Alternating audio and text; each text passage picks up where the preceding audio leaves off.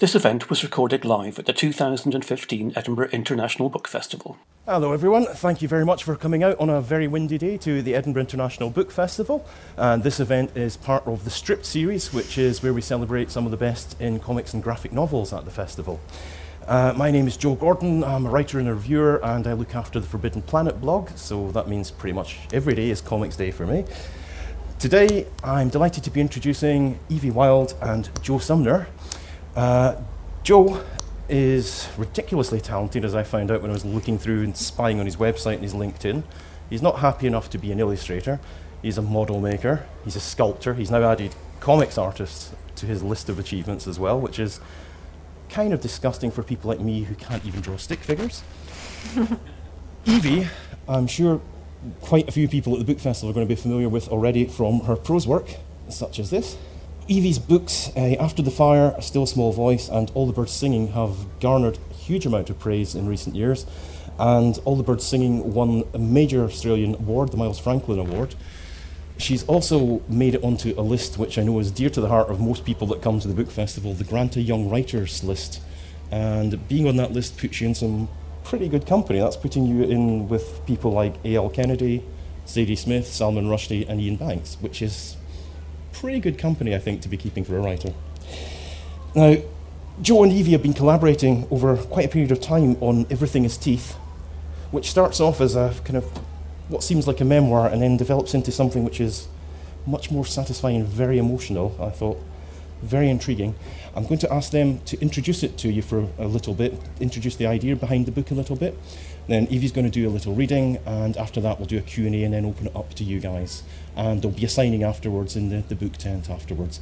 But for now, I'm going to turn over to Joe and Evie and let them introduce the book to you a little bit.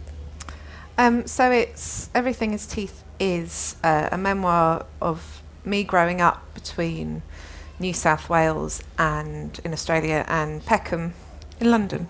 I had a bit of a fixation with sharks, a bit of a phobia, and I thought that I was going to get got by a shark. Mainly, I have to say, when I was in Peckham, not so much, not so much when I was in Australia. But I got fixated on this idea that I was asleep and my life in Peckham was a dream. And in real life, I was on a raft in the sea, and so you wouldn't have your feet on the floor. And Rug sharks are a menace. They are the worst. And so me and Joe worked on this for 6 or 7 years, and over that time, it sort of changed a lot from a bit of writing that I did, which was basically sort of scenes from Australia, my memories from Australia, which is a place that I write from often. And it sort of morphed into something that was much more to do with the events that happened during the time we were writing it, I suppose. Yeah, and so we came together on this. We tried to do a couple of projects together before, but not particularly well. And so, the story for this already existed. Well, a version of the story of this already existed. And Evie suggested it would make a good graphic novel after I'd been sort of pestering for something to illustrate. Yeah. And I just sort of started it, and it kind of took far too long. But it's kind of obviously as events in Evie's life changed as the book went on, the story changed. And that's it. We were talking just before we came in here. It's somebody might not be aware of it when you look at the book, but this actually took place over a period of years. Actually, the book coming together. Yeah, didn't it? I mean, the first conversation was probably 2008, I think. Right. I mean, it took quite a while because I had a job and I was doing this in my evenings and weekends, and also I didn't know what I was doing. So I was learning the form as I went. This is the first full-on stab at comics for both of you, isn't it? Yeah, So and it started. I did the first probably 20-25 pages. I did an entirely different style, which all got ditched because when we got to the page that image is on, it became clear that I had to go back and redo quite a lot of stuff. That's why it took so long, I think.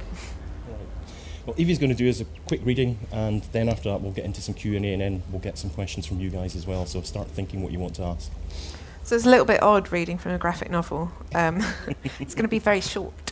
But I just wanted to read this is one of the first pages that Joe did. It's a bit bloody. And it's one of the only pages that has remained as it did in the start, and it's the same writing. So it started off with a different title. It was called Rodney Fox, I Love You. And Rodney Fox is a very important shark attack survivor in Australia. He's a bit of a hero out there. He now runs, he's in his 70s, and he runs boat tours to teach children about how important sharks are. He's like my hero, and here's an explanation of that. Sorry, you can't see the pictures.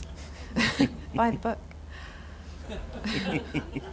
I find a book and I fall in love. Rodney Fox, I fall for you at 6 years old.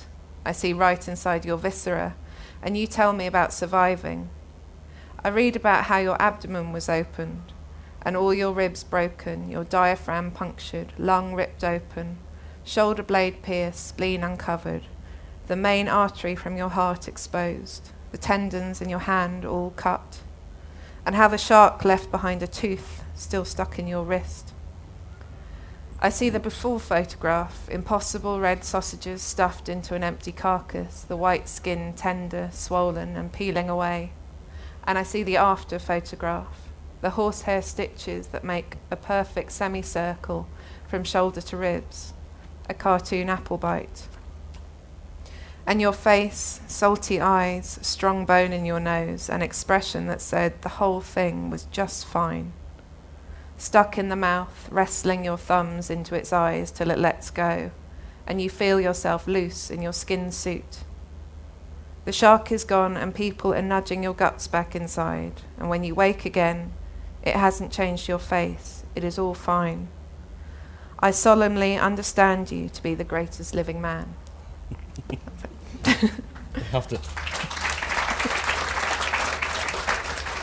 have to ask you still got a little bit of a crush for Mr. Salty Eyes? Well, his son's on Twitter.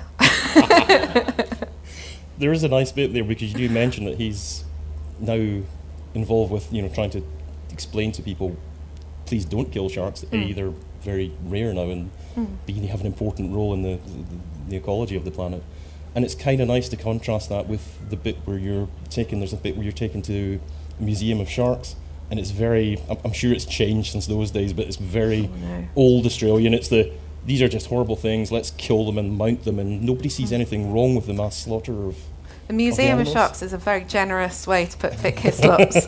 Vic Hislop is kind of like, if Rodney Fox is God, Vic Hislop is the devil.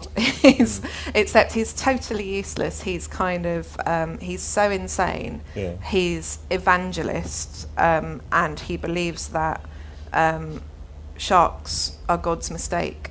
And he believes that the reason that whales beach themselves is because they're afraid of the sharks, and they'd rather be dead than be in the scary sea.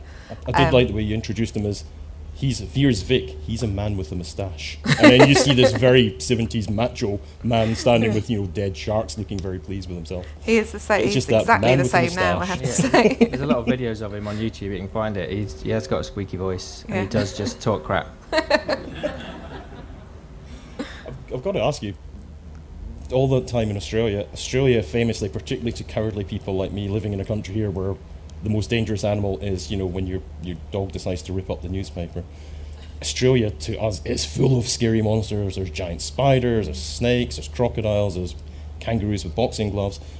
Sharks, though, you went for shark. What was it? You see scenes where you see you arriving there on holiday and looking, oh, there's the giant spider on the window. Yeah, that's perfectly normal. But the shark, wait a minute.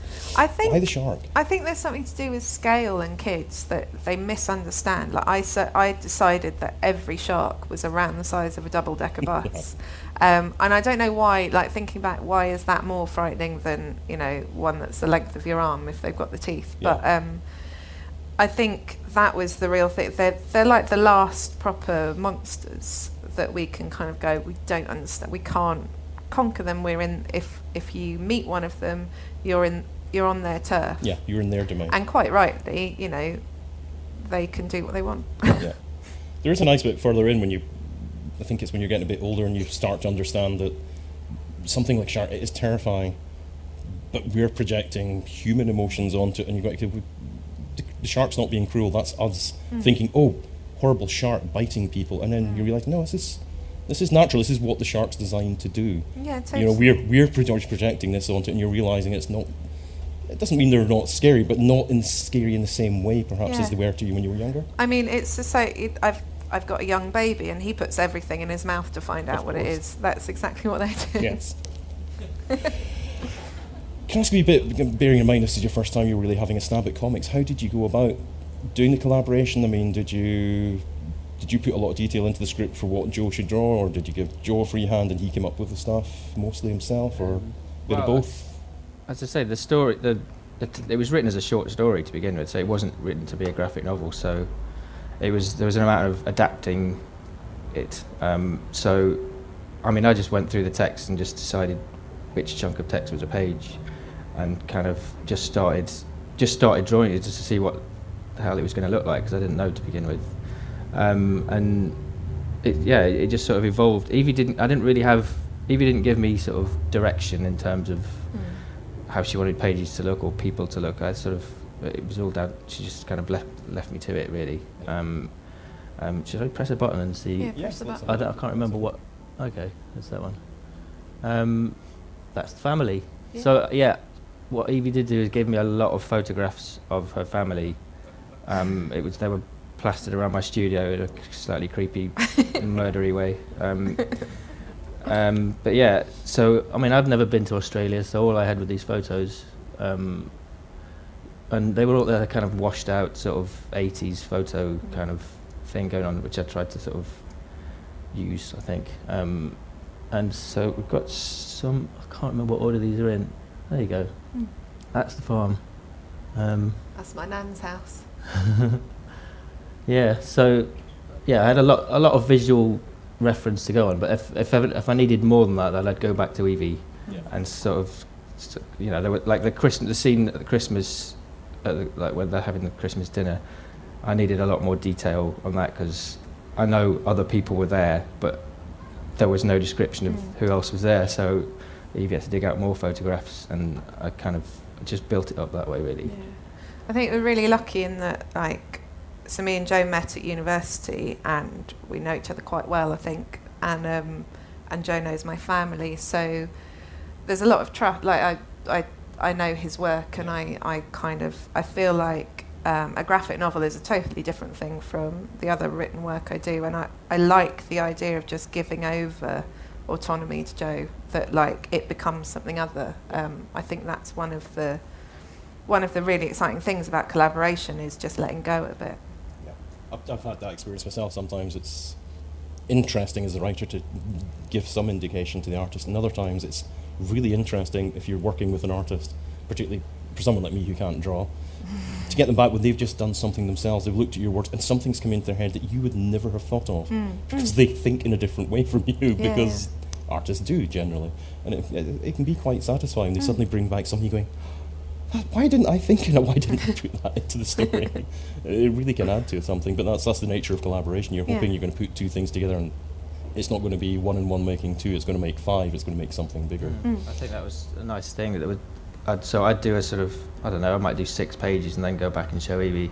She didn't know what they were going to look like, but then she would ultimately change the writing to sort of fit what I'd written, because obviously there's a lot of description in the original story which didn't need to be there. With the images, so the pictures and the words fed each other as we went along. How did you find it? I mean, coming from prose background, and presumably as this took several years, presumably you were actually working on the prose novels at the same time. How did you find the difference in writing? It was really sort of refreshing. The process I go through with my novels is you start with something large and then you whittle it down. And so this was like the ultimate of that. It's like, I guess the original story was about 4,000 words, and then it was kind of like taking out and changing as well. I don't think we didn't have an ending. There was no ending. there was no scene with Jaws in Yeah. the original bit. Yeah. Yeah. So it's just, it kind of grew as we went along. It grew, and the sort of, I don't think it's a spoiler, it's not kind of like an exciting, but towards the second half of the time that we were working on this, my father got very sick and died eventually, and that became the natural end for the book. It sort of, and it made the rest of the book make a funny sense, you know, even though we'd started without that death hanging over it. It sort of suddenly, and that's why we had the title changes. It started life as a love letter to Rodney Fox that I'd written, and then it turned into something that turned out to be all about my father, really. I think, to be honest, I mean, I was saying at the start that I found it starts off as a memoir about childhood fears and fascinations, but later on it became, the sharks become almost symbolic in some way. They're a literal monster, but they're also, it's almost like in a fairy tale where we tell kids a fairy tale because the dark thing in the woods is there so that kids start to learn that you have to watch out, there's dangerous things, you can lose people you love. In this case, instead of having the, you know, imaginary monsters, you actually had real monsters taking the place. And you start to see things. There's a lovely scene where Joe has little Evie walking along and the shark's just floating in the air down a British street with her, just, and he doesn't actually look particularly scary as well at that, but he looks as if he's almost walking you to school, I thought. He's been quite nice. But it is almost like a fairy tale, but with real monsters. Yeah, I mean, for me, the shark books, and there are a lot of, you know, anyone with an interest in sharks as a kid has got a library full of these shark books with really impressive photographs, and I would read those before bed. They were my nighttime reading, alongside, you know, Tintin. It's an interesting mix. I'm going to ask, on the art front, there's a really nice contrast. Joe's you've drawn all of the family in this very cartoony style, but the sharks in a very, very realistic style. Yeah, it didn't seem appropriate to do them in a cartoony way. I was always, even before I'd figured out how I was drawing the people in this, the sharks always had to be real, because otherwise their kind of sharkiness is sort of diminished. You don't want them looking cute or like friendly. They're not or talked about in that way. Monstrous. I think. Yeah, you don't want. Yeah, I didn't want to ramp it up. There's a sort of tattoo shark that does the rounds, isn't there? Yeah, it's sort of like it's just massive teeth and kind of scary eyes. Yeah. Yeah. These photos. So I asked Evie to come up to dig out the photos for the slideshow that I'd used, and she dug out a whole load that I'd never seen before, which would have been quite useful. Yeah. But weirdly, it turns out I'd never seen this photo, but it turns out it was just kind of what I'd drawn. And there's a few, most of these photos I'd never seen before. It would have been very handy if you had them at the time. That one I'd seen before. Is this the dress? Is this the infamous dress you described in the book as the horrible dress? Made, yeah. But you're forced to wear it because Granny made it. Yeah.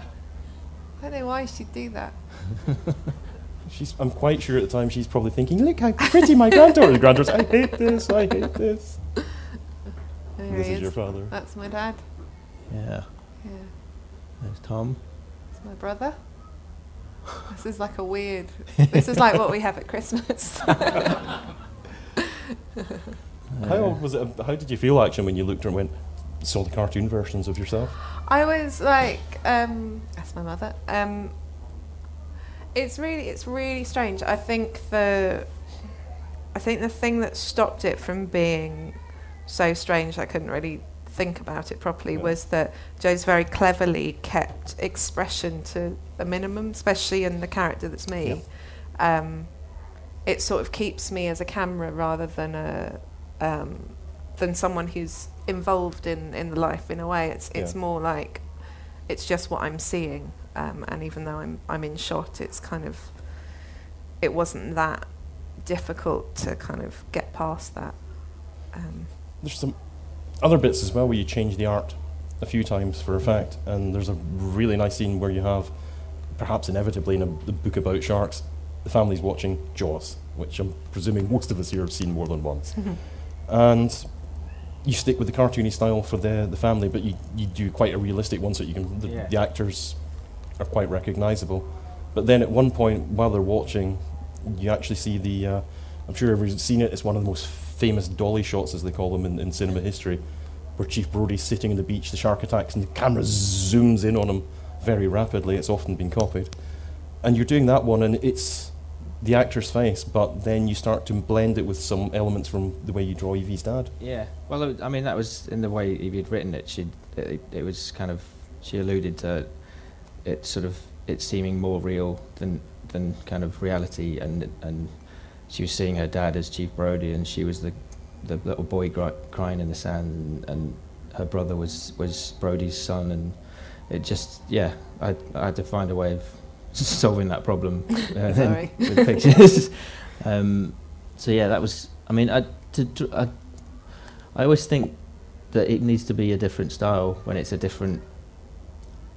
needs to feel different. I don't know, that's like the sharks needed to be real, and that film needed to be real. It needed to feel more real than her reality. That's kind of why I pushed it that way. Also, I get bored drawing in one way all the time, so I just like to mix it up. That's I've got to say, I had when we were looking earlier on, the part you were reading from with the Rodney Fox one, I had a total nostalgia one, and I suspect other people here have seen the same book. I looked at that page when I'm reading the book and realised that I'd read the exact same book when I was about 9 or 10. And he's got famous guts. Yeah, and the picture of the man standing side on with the enormous shark wound. There is a picture of that here somewhere. If you go through some of the family. It's probably been reproduced in many places. That's everyone else. Oh yeah. Oh God. See, yeah, I'd not seen that picture before. It really enlarges the mosquito bite on my arse. Oh, good.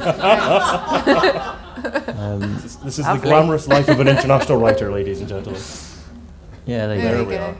That's the bunny. I suspect other people come across this before. It's a very famous picture. Yeah, lovely Rodney. He's now got in his 70s. He literally has like a flap, and he shows it. You know, he's very proud. Wow. He shows it, and it's like a kind of weird, you know, where things have. Well, he's put on some weight. Yeah, he has. Yes. He's not quite the same figure of a man.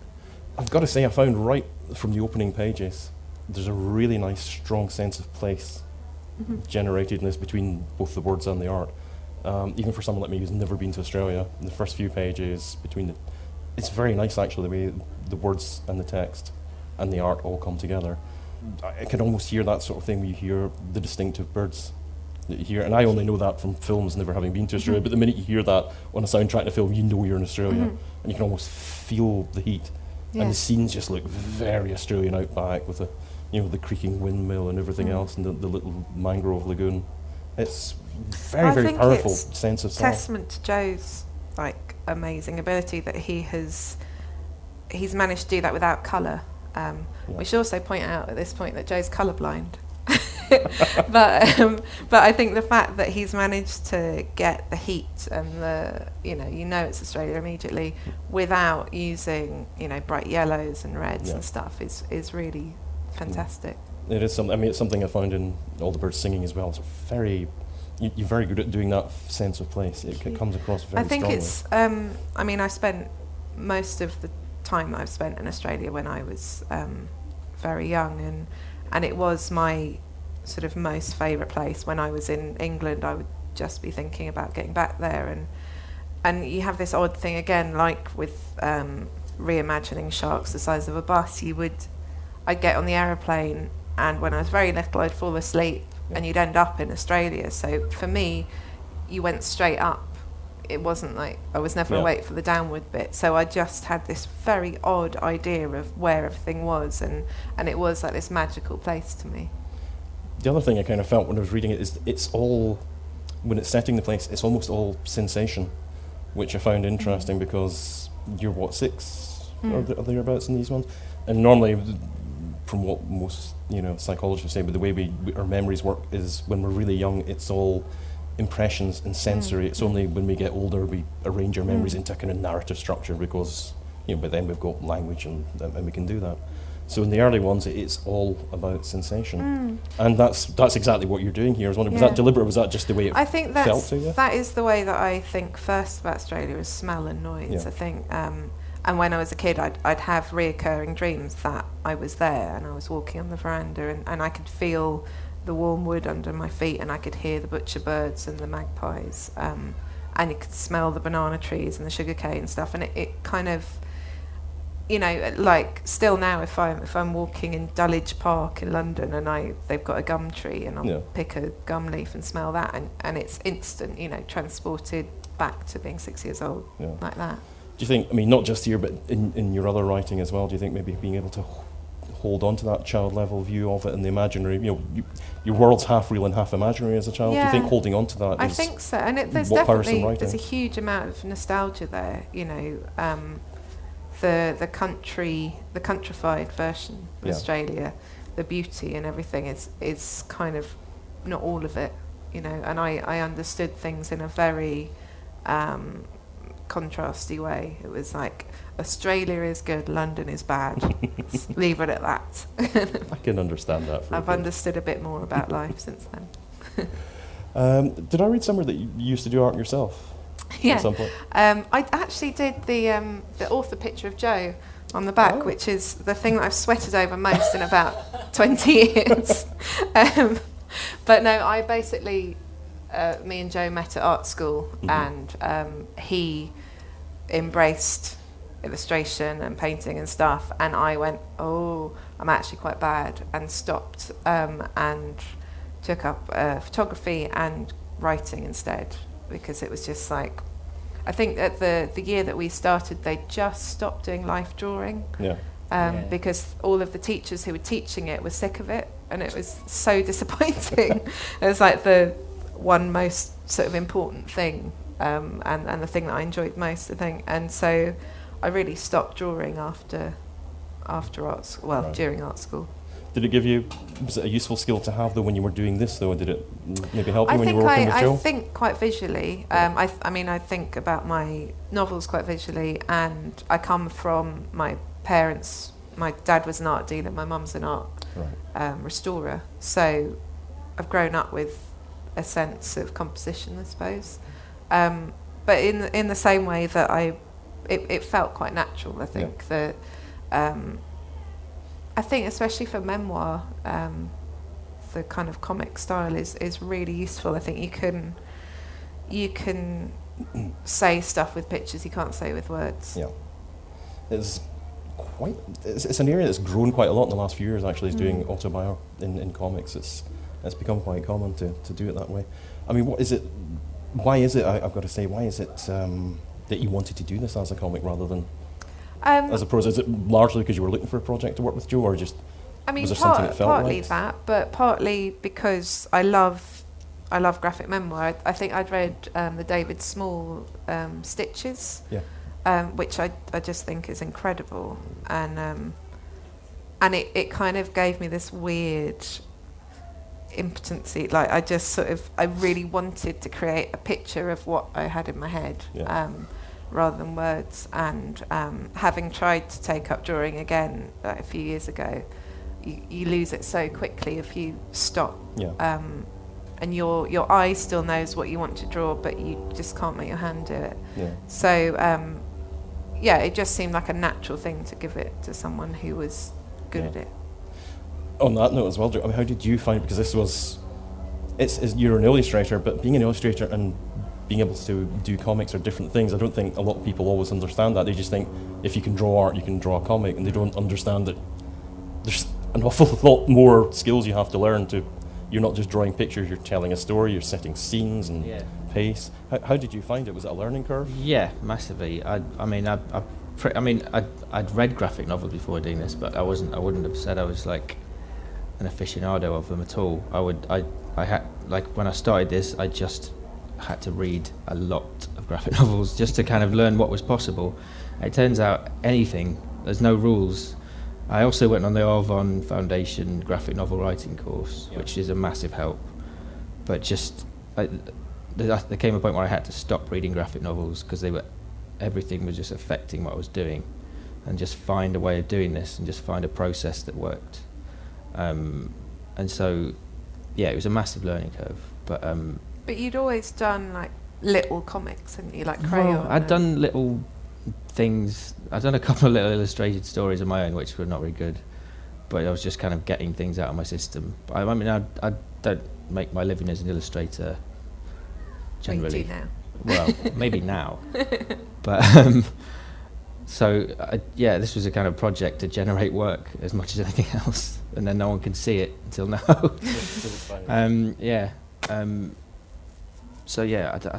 I've had to develop this way of working just for this. But now I'm having to unlearn it to do future stuff. Were there any, you mentioned Stitches, was there anybody that either of you found in comics that were particularly inspiring or useful? Stitches was a big one.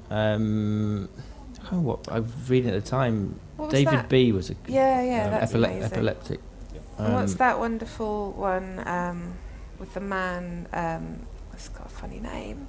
It's got those very muted colours. Oh, Asterios Polyp. Yeah. Yeah, that's that was wonderful. a big deal one, I think. And then obviously Chris Ware, just makes you go. You can go anywhere and do anything. And Yeah, exactly. But you can't just go copying their ideas. I think occasionally Charles Burns, anything by Charles Burns as well. Yeah. But I would occasionally say, how the hell am I going to draw this in these colours? Yeah. And I'd just go and look at Charles Burns and say, okay, I'm going to steal that and just sort of make it my own. Having done that now, though, does it leave you in a position where you think, might do it again, or are you thinking, no, we've done that, that's it? We talked about it. Yeah, we got drunk on Thursday, in fact. This will shock you, ladies and gentlemen, but writers occasionally drink. And we've sort of. I'm quite excited about the new idea. So It's such as it is. yeah, but it will blossom into something. It's sort Yeah. of like, basically, we're gonna try and write something very frightening. Yeah, Which I always want to do something excites scary. me. I don't think scary's been done enough No. in graphic novels. I mean, how a good horror novel or a good horror film can properly Give you the give you willies. nightmares. Yeah. I've not seen that in graphic novels. Yeah. I want to find out how to do that. It's one of those strange ones where comics are normally quite a powerful medium, but I found quite often as well, I like a good horror story, and I found it very difficult to find really good ones in comics as opposed to prose. I found some really good ones that you want that Yeah. one, as you say, with nightmares. You want the one that if, the cat knocks over something in the other room in the middle of the night, you sit bolt upright going, oh my God, and for a minute you're freaked out because you're in the story, and then you calm down and Yeah. realise it's fine. Yeah, Yeah. I feel like But there's those got to are- be a those way are the good of, ones. of doing it. I've got to Yeah. using the timing of the pages to. I don't know. I've got to look into it. It's not an easy area to do, but I'm quite sure you'll do something with it. Right, I suppose we should maybe start thinking about letting everybody here have a chance to ask some questions. Have any of you got anything you would like to ask Evie and Joe?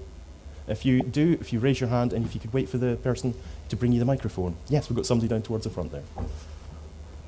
It's not really a question. I just want to know if there are any more pictures. There's that. Oh, that's the That's a museum. start museum. That's basically, well, you'll see from the next one if it's going to go. There you go. This That's is the Vic man with the Hislop. moustache we were talking about Yeah. earlier. Yeah. He pretty much looks like exactly the sort of character he is, I think. I think you captured the essence of Yeah. him very well. He is such a knob end. Yeah, you just look at him and you just think, this guy's an idiot. Yeah. What else have we got? Oh yeah, that one was one. Yeah. I'd never seen that photo. My mum It's kicking a just- shark. So yeah. Just to see that when I've got to you actually touch what does the shark feel like? Sandpaper. It does feel like Yeah, sandpaper. yeah. I've heard it described that way, and I don't know if people are Yeah, just being yeah. colourful. They've or it got actually little does. tiny little, like their skin kind of all like the same with the cat. You know, if Yeah. you stroke a cat the wrong way, but they've got little armoury kind of denticles that go one way. Oh, is that one? That's brilliant. The shark. This is a shark following you home from the museum. As sharks do. Yeah. I don't know how many I did of these. Oh, there's the. Yeah. Okay. All the prints are available to buy on Joe's website. Thanks. Things when that it's- was all. It's one of the things when you see. There's several scenes like this. There's the one we talked about earlier, with the shark following you down the street back home in London. This one here, still in Australia, but the shark's out in the cane fields instead.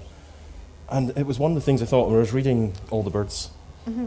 I got a similar feeling from this, as there's a kind of feeling of vague threat, something in the dark.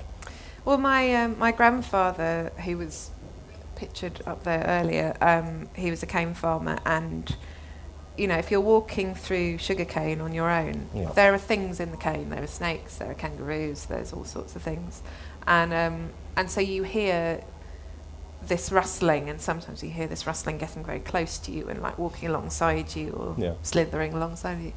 And he liked to tell a story, and he would say that there was a yowie, which is an Aboriginal ghost that lived in the sugarcane, and was trying to get you. She didn't have any legs, and so she was pulling herself through the cane like That's quite creepy. There wasn't enough to be terrified about. But they were like, my Australian family really believe in ghosts. Like they're well into it. My mum believes in ghosts, and then she was like, and when I had kids, I just decided I'd try not to believe in them anymore because I had other things to think about. But yeah, I think there's always been for me a sort of sense of menace that I really enjoyed as a kid. My imaginary games as a 7-year-old were like, there's a thing, what are you going to do? And the thing was in the cane. Any more questions? Oh, we've got quite a few people here. Do you want to pick anybody out in particular? You. Oh, could you wait for the microphone, please? Thank you. Joe, you talked about process and actually finding what medium to work in. Yeah. The families, that's obviously in ink, pen and ink, but what's the shark? How do you actually... The sharks are all just basically pencil drawings, and then I add colour digitally because I'm a bit colourblind, so I have to have the control over it. I'd be working from photographs, and then I would just kind of sample the colour from the photograph so that it was right, otherwise I wouldn't know. And then splicing them together was a kind of, it was a bit of Photoshop involved in that, but mostly it's pen and ink and pencil, and then the bits of Rodney Fox are all, it was just like Indian ink watered down, but that was how I started doing the whole book, was in a very painterly way. It just didn't look good and took too long. And we were talking just before we came in, but I've got to say, drawing sharks, surely that's good fun, drawing sharks. It is fun, yeah. It looks like fun. And basically all the good images on Google Images of sharks are in this now. Cause that's a major boon because presumably you do have to do an awful lot of reference. I mean, for the family stuff, you had Evie's pictures, the family snaps, but... I also had my shark library. Evie gave me some shark books. But I always needed a specific kind of shark doing a specific thing, and I usually found it. If not, then I found something else that I could work around. It's interesting as well. Like Joe does a lot of drawings of pigeons as well, so you're like the shark and pigeon guy. But the egg pigeon. Someone's got to be. Egg pigeon is done in the same sort of style as the sharks in a way. Pigeon. You just said egg pigeon, no one's going to know. Sorry. There's a pigeon who looks like a real pigeon, but he's egg-shaped on Joe's website. There are some strange things on Joe's website. I was looking at it the other day. This is nothing to do with the book, but I do have to ask you just because I was looking at them. In your illustration section, you've got a whole set of kind of 40s Vargas-style pin-up cheesecake girls, but they all have birds' heads. What on earth is that about? They're all standing in very 1940s bikini shots, the sort of thing you'd see in the side of a World War II bomber, but they all have heads of chickens or roosters or pigeons. It sort of started, occasionally, if I need to just draw something, I'll just think of some words, and the word sexy owl came into my head. So I drew that one, and just thought, I'll do a series of these. That worked quite well. I had to ask. I'm sorry. Once you see these pictures, you think, "What is going on?" I'm going to have to ask. I have to find out. Who else? There were some other folk there that had their hands up. Oh, towards the back there, please. Thank you. Yeah, I'm afraid you kind of answered it, but is that because you're colourblind? They're all black and white. I do a lot of black and white stuff. Yeah. If I have to add colour, then it's done digitally, so I've got control over it. But yeah. I'm not terribly colourblind. I'm just enough that I don't trust my own eyes, so I don't have confidence to say that's green or that's brown. So, I just kind of take it out of my hands. That's got to be a bit of a gift, though. You were saying I was wondering how you did, because there is some spot colour used here and there through the book. mostly black and white. And I was wondering, it's colour. How are you doing that? And then but you can use it digitally. I mean, that's got to be a boon if you've got that problem. Yeah. Just to be able to just wash over it with what I know is the right colour. Because you can see on like the eyedropper thing on Photoshop where it is in this scale of things. It's like, that's good to know that I'm not getting it wrong. But then I did, I saved a lot of the files in the wrong format, and then the colour changed. So the yellows went green and the blues went grey, and I didn't know until someone told me.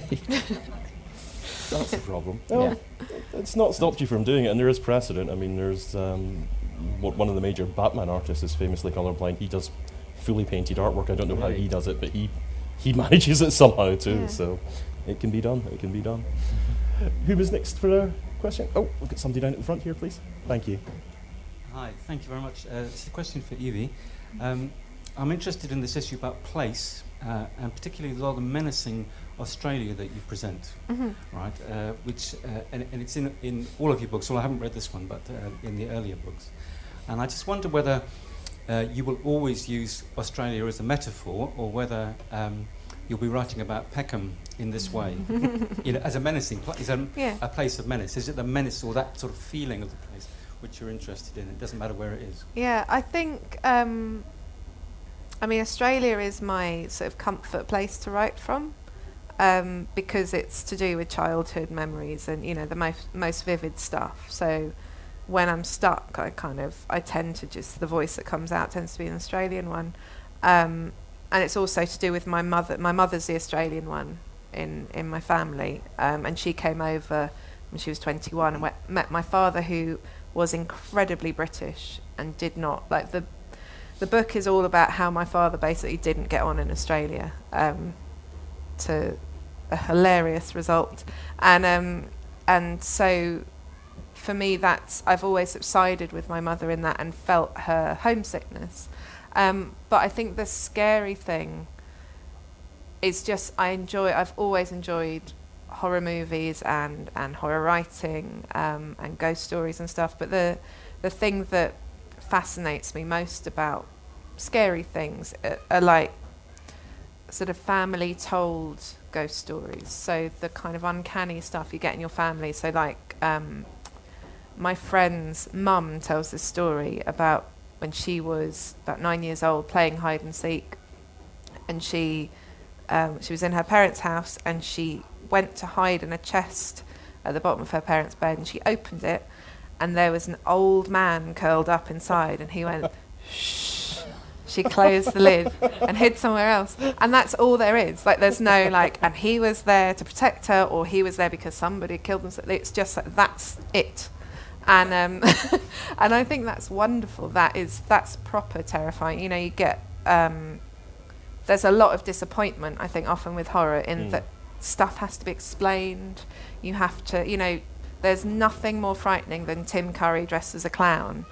You don't need him to turn into a big spider. This makes sense if you've seen it. But it's always frustrated me, sort of growing up, that I want things to be as frightening as they are in real life. I think horror sometimes takes away from that. And so I think maybe in the next project that me and Jo do together, we'll explore that a bit more, and perhaps it won't take place in Australia, but I also find that I need a bit of distance on a place. So if I'm living in Peckham, I find it hard to write about Peckham, basically. There was someone else with their hand up a minute ago, was there? No? Suddenly everybody's gone all quiet. You're talking about doing the next horror one, and you were talking earlier on about how there was an almost kind of fairy tale aspect of, the scary monster, but you had used a real monster instead of something living in the deep dark woods. And I'm just kind of thinking about when you're talking about doing horror, but you want to do the kind of horror that, proper chill, or something that gets under your skin, rather than just I'll have a monster jump out with big teeth, because that's scary for 5 seconds, but that's it. Whereas if you do something like a good ghost tale, like the one your friend's one there, that sticks in your head, and it's quite creepy, and it lives in there. I think maybe that's the equivalent of fairy tales when we grow up into adults. Because we do seem to be obsessed with scary things. People in general, we like watching horror stories, we like going on roller coasters. So I don't know if this is just linked to the fairy tale thing or not, but we do seem to have an obsession for horror, even though it terrifies us, we want to see it and we want to be scared. I think you feel special, don't you, if you think you've seen a ghost? Yeah. You're like, it's chosen to show itself to me. So I think, you watch all of those weird American shows where it's like true hauntings, and there's somebody sat there going, "Oh, something pushed me down the stairs," and her husband sat there going, "Something pushed her down the stairs. It wasn't me." And I think the interest is that, novel writing is about trying to understand human beings, and I think that when, I don't personally believe in ghosts, but I do believe that people see them, and I think that's to do with us not understanding the brain and the things that people want in their lives, and the traumas that have happened to them, and so that's what really excites me about them, is that what does it say about you? That there's this whole thing that it's all in your head, but you have to take your head with you. So that's quite frightening. Well, I suppose it's one of the things that's particularly for creators. It's not just so much you're looking, I need to do a scary story. It's why do people feel this way? Why do people get this urge to see ghosts? Even people that say, I don't really believe in them, they're fascinated by the idea of the ghost story. Totally. And we're still watching it, and I don't know, it's maybe what it says, which has got to be pretty good for a writer. It's like, I can hack away at this little mine. There's something in there I can hack away at and bring out as a story. Yeah. And it's maybe, as you say, it's saying something about ourselves. It's Do you have a favourite horror? Favourite horror moment? I think my favourite horror one is, it's not even what you would normally consider straight horror. It's one of these ones where it was actually crime fiction, but it has moments of absolute horror in it. And it's Frank Miller's Sin City series. Mm-hmm. And he has a bit where the hero wakes up in the bad guy's den. He finds one of his female friends there, and she seems traumatised but otherwise all right. And then it's only after a few scenes that you realise that her hand's missing. And then it cuts to the outside as she explains that the man who's captured him isn't just a killer, he's a cannibal, and he's removed her hand and cooked it in front of her. And the thought of this, it's bad enough that he's thinking and killing her, but he's showing her he's actually said, here's a bit of you, I've taken it off and I'm going to do it in front of you. And that was just, I've read Stephen King and James Herbert, and none of them creep me out as much as this moment. It's just horrific. I think it's the torture element of it as well. It's just terrifying. Yeah. But you got a favourite horror? Oh, you put me on the spot. I don't know. I don't know. I have to think about it. Get back to me. I haven't seen any good horror for a while, actually. I watched the trailer. The Babadook was the last thing I've seen. That's good. That's really horrible. Yeah. I watched the trailer for The Witch the other day. Everyone's talking about this. Nasty. Anyway. That's just summing up what we were saying about horror, that you're going, oh, it's horrible, it's nasty, and yet your tone is, I really want to see this. Again, it's like The Sharks. You're terrified, but you're absolutely fascinated at the same time. It's quite interesting. Right, we've got someone else. We can fit in another question before we wrap up. Can I ask about how your family responded to it? There's quite a lot of detail when you're in Peckham, especially with your brother. Yeah. It's funny, the stuff with my brother, like a lot of people have said to me, is he okay? And he's fine. He's sort of, my English family have kind of like laughed it off a bit. He is, it was a really horrible part of his life, but he's turning 40, in a couple of days, and he's got 3 kids, and he's so fine now that it sort of doesn't really feel all that real. And it's been interesting talking to him about, so that in the book there's a part where my brother Tom comes into my bedroom and says, I've got the thingies, which is a thing that we used to have, which turned out to be migraine, which we didn't realise, because my mother thought it was something that was very special, and that her and me and my brother had. And she's like, it's a special, like, it's like voices talking to you, because we are magical people. And actually it was a fucking migraine. And so my poor brother would ring up from school and not be able to speak. He would have walked out of school, found a payphone, and my mum would just get these silent phone calls, and she'd have to drive around and find him, because it's migraine with aura, which isn't the headache, but it's the sensory stuff. So everything both speeds up and slows down. You find it very difficult to speak and make any sense. And you bodily are kind of slow and weird. And so it was interesting reliving that with him, because I was diagnosed with it when I was 24, I think, after he'd stopped getting it. So we kind of went back and talked about that, and his way of getting over it was just to ask for stories. So he'd come into my bedroom and say, just tell me stuff, just talk to me, I've got the thingies.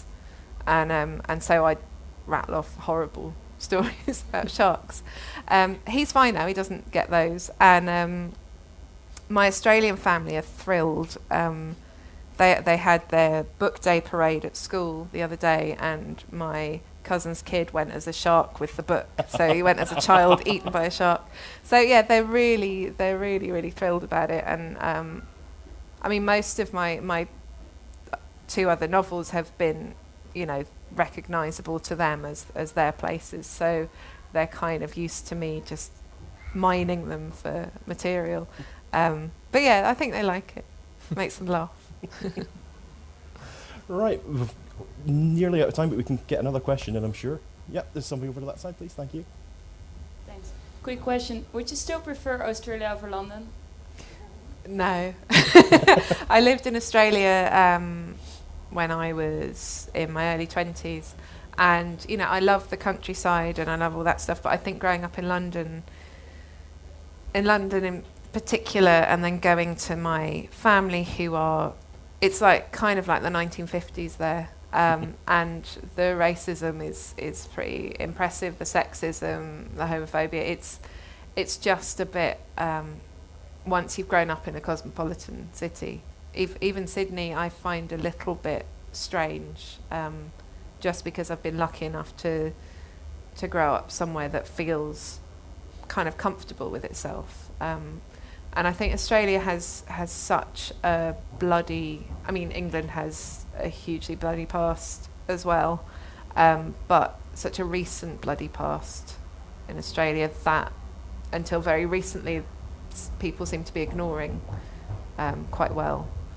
So I love it there for the countryside, but I'm not a fan of Tony Abbott, put it that way. I don't think there's a huge fan base for him anymore, from what I've been reading. Right, we've got only a couple of minutes. Is there any last questions MD wants to get in before we wrap up? Oh, yes. Oh, just next to you. Question for Joe. You're also a model maker. It's quite different from this. Could you tell us a little bit about the models that you make? And also, Evie, do you have any particular favourite shark YouTube videos? I sort of do model making, prop making, sculpting kind of thing on a freelance basis. But I spent 10 years as a jewellery model maker, making stuff for like Vivienne Westwood and Ted Baker and people like that. And then got laid off and went freelance and just now, so last thing I made was a 3 metre tall sculpture for UCL of like deep sea hydrothermal vents. And it just depends on the job, really. I combined that with this. So I've made some little figurines of Evie that are doing the rounds. For sale on his website. Yeah, if you have a look at the website, they're amazing. They're just based on the comic version of Evie. They're really good. Model making is my main living. Just make a very good digestive biscuit model. I did do a business card that was a biscuit. It was a rich tea actually. Sorry. With my name on it, and I got quite a bit of work out of that. I did food models for I don't know, a couple of years, doing fake food for adverts. Turns out chocolate in adverts is all plastic and this big, so that was quite fun. Favourite YouTube clip of sharks? The Nick Fanning thing is pretty good. Have you seen that? A surfer punching a shark and the shark swims away. And I think just goes to show that the shark was just there going, I wonder what that is. And when he was like, it's like if you didn't know what a wasp was and you picked it up and it stung you, go, I won't do that again. Yeah. But I think the thing that I really enjoy is photographs. When people, I think my most searched for thing is surprise shark on Google, because when very occasionally someone will take a photograph of some people like mucking about in the water and having a great old time, and then the pictures will come back and it's like, there's a shark right there. And I really enjoy that. Right, well that's us just about out of time. I should mention you're on again tomorrow afternoon at the International Literature and European Understanding. So if you want to catch Evie again, she's on again tomorrow afternoon in one of the events. It's all in the programme and you'll be able to find it there. But for now, that's us wrapping up, and there'll be a signing in the bookshop tent, so you can come along, get your book signed there, and ask a few more questions as well if you want. But meantime, if you'd say thank you very much to Jo and Evie for coming along today. More podcasts and videos of Edinburgh International Book Festival events are available at www.edbookfest.co.uk on iTunes and YouTube. Just search for Ed Book Fest.